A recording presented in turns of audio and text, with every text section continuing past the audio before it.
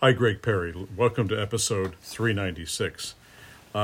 We were a few episodes ago. We talked about the techniques and materials, what it took to build a cabin. Let's finish that up. I think we let that go by a bit. Let's talk about the fireplace in the chimney. The focal point of surviving in this, the heat and the ability to cook inside. So this will be a very short episode, but let's just finish up our cabin for tonight. How's that? So the fireplace and chimney of a cabin. You might think that a fireplace and chimney must be made from brick or stone, but this assumes that you have brick or stone available and know how to work with them. So that's a great assumption, isn't it? So there is a marvelous type of chimney that uses the same language and materials as the rest of the building.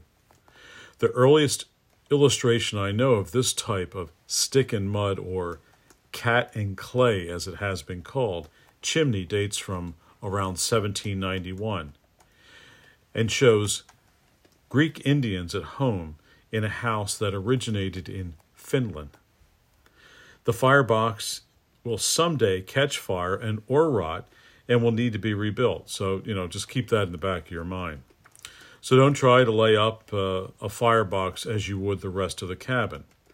Notch out only the outer corners of the firebox logs and join the free ends to the wall of the cabin by chopping them down to a taper that will fit into the gaps between the wall logs.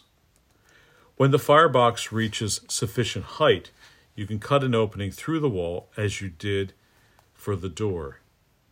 Above the firebox, the chimney begins as a narrowing pen of smaller logs and then continues upward in a regular column of heavy sticks.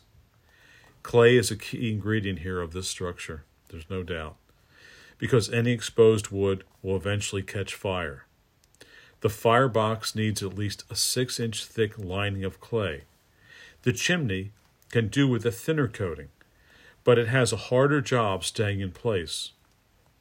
The best way to get a solid and firm coating of clay is to see that it has a sufficient binder and that it is key to both the inside and outside surfaces as you build up the sticks. From your supply of foot mixed muck, roll 4 long sausages and lay them on top of the row of sticks.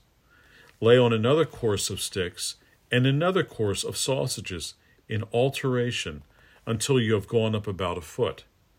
Now take extra clay as needed and smooth and blend the clay that has extruded from the sides. Your chimney will soon be the envy of your neighborhood. The curious thing about the stick chimney is its reaction to humidity.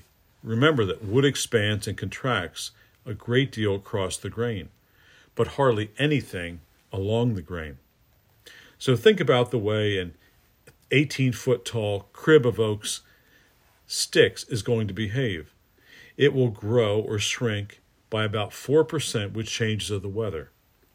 This means the chimney has the potential of growing 9 inches higher after a rainstorm. As long as the chimney is free to move, no harm is done. So it goes up, what goes up goes down. But the slower responding, drier cabin stays relatively still. If the chimney contacts the edge of the roof, the two will grind against each other until the chimney is torn apart. The best course is to have the chimney stand free from the walls, both for safety in case of fire and to keep the chimney intact. So often in pictures we see a pole propping up stick and clay chimneys. This pole could keep a leaning chimney from falling over, or could be used to push a burning one away from the house.